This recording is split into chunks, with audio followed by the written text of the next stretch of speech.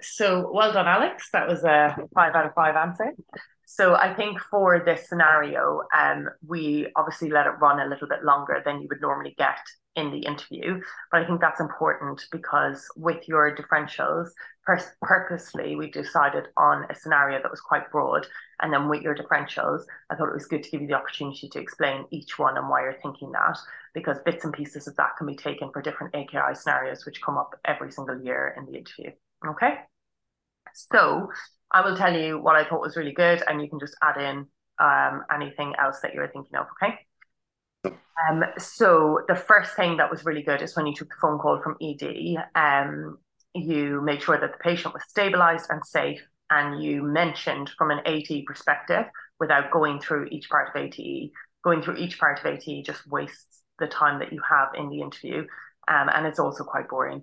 So, you know, they don't want to hear that. And likely they will just cut you off, which might unnerve you a little bit in an interview doing that.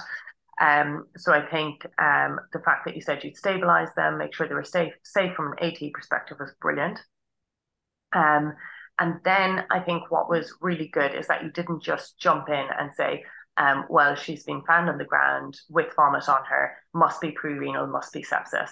I think what was really good is that you actually then, and I think this differentiates the higher candidate, you then gathered information to stabilize the patient and gather information. And the information that you gathered is you wanted the history from the ambulance, you wanted to know what her baseline creatinine was, and you acknowledge that a creatinine of 500 doesn't necessarily indicate an AKI, that this could well be a CKD. And I think that that's Yeah. a higher candidate point. You also asked about her medications at an early stage, and any previous information that you could get on the system. I think then going on to her examination, I loved the way that you linked things up. So you were asking about her OBS, but not just for the sake of asking them. You wanted to know, is her blood pressure low? Because I know that she normally takes amlodipine, and I'm trying to get a collateral history. And so if her blood pressure is low and she's on an antihypertensive, then I know that this probably isn't her baseline blood pressure. And I think that's a higher way of thinking when you're assessing these patients. And you also wanted to know the rest rate, not for the sake of it, but because she was found on the ground, unresponsive. And we knew from the collateral that she had some high risk behavior. So is this somebody who's overdosed on drugs, and what's her rest rate?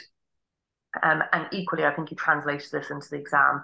So I think it's really easy to go for the A to E assessment and talk about, whether you'd like listen to the lungs, blah, blah, blah. But I think yours is quite focused in that you were like, I'm listening to the heart for any murmurs and looking for endocarditis peripherally.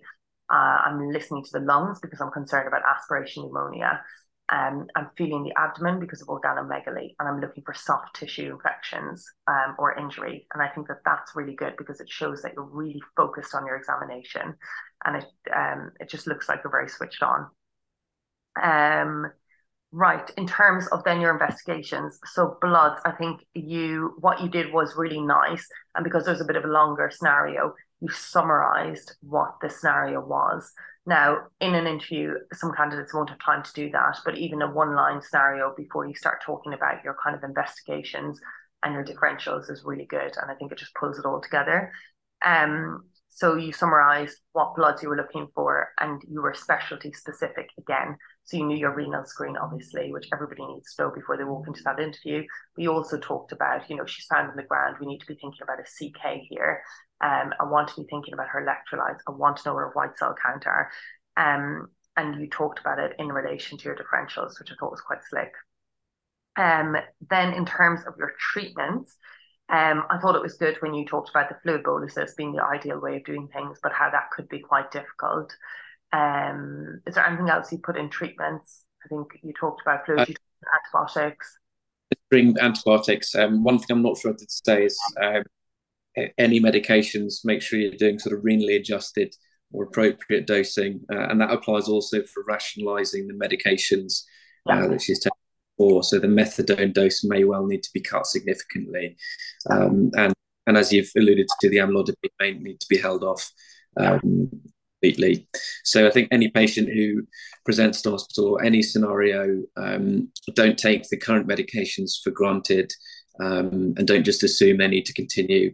Use this as your opportunity to manipulate what medications they're taking in a favourable way. Reevaluate, do they need to be taking that medication? Is the dosage appropriate? Because often the dosage will not be appropriate and things just get left as they are, which is not the right thing to do. Yeah. And I think as well, when you went on to talk about your differentials, again, you manipulated this to the scenario. And I think that's what the 5 out of 5 candidate will do, is they will talk about the scenario to support their differentials. So, you were saying, well, the ALT is a bit raised, there was a bit of hepatomegaly. Is this a viral hepatitis or is it a biliary sepsis? Who knows? But, this is what I'm thinking about. And I liked how you split that into pre-renal, renal, and post, because I think when you're in an interview, your nerves are so charged and you're, quite anxious, that actually any kind of structure you can bring in. So using the structure at the start, asking for focused examination, then summarizing halfway through, and then again asking or at the end splitting it into pre-renal and post. I think that is a good way to show that you're being quite structured. And you were talking about your treatment. Yeah. And just a few other small points. So one thing I don't think I touched on is always good to know what the platelet count is, because that can affect your differential as well. So if you're thinking of hemolytic uremic syndrome or TTP or something like that, it's always good to know what the platelets are. And also it's useful to know what the eosinophil count is if you're thinking about a possible interstitial nephritis. Yeah. I don't think there are any real causative agents for interstitial nephritis in this scenario, but that is just a useful pointer for these scenarios. And always ask for the urine dipstick, because that can give you some clues quite early on, particularly if there's a lot of blood protein on the urine dipstick. You might be thinking glomerular pathology. Yeah, and I think that when you talked about that, you also quantified it to the scenario, which again just shows that you're thinking from all avenues. And for anybody watching this video, when you talk about causative agents for an interstitial nephritis with eosinophilia, what do you mean? So, I mean, in terms of, so interstitial nephritis would be one cause of kidney injury, and that can be acute, subacute, or chronic. So essentially, it's an inflammatory process within the tubulointerstitium, which is diagnosed on renal biopsy. And so there might be some clues in the history. Typically, it's caused by medications, but can be caused by infections, can be kind of idiopathic. And so the classic presentation would be fever, rash, and eosinophilia, usually associated with a medication. So classical examples would be sort of antibiotics or PPIs. There's usually not a lot of blood and protein on the urine dipstick, usually quite minimal. And yeah, so you may have an eosinophilia with that. So again, not really applicable to this scenario, but probably fair game. Yeah. Brilliant. Okay. Anything else you wanted to add? I think. I mean, I think it's always useful to try and, as I said, get an idea of the blood, if there's blood and protein on the dip, and then if there's protein, you can quantify it. There are some limitations if you're using protein to creatinine ratios in acute kidney injury. By definition, with acute kidney injury, your serum creatinine is going up because you've got a low urinary excretion. So that may artificially elevate the ratio, but you can still trend these things over time. Yeah. And if it's not, you're always going to be asked for it. If you're looking for a renal opinion, they're always going to ask for it, even in an AKI. So yeah, exactly.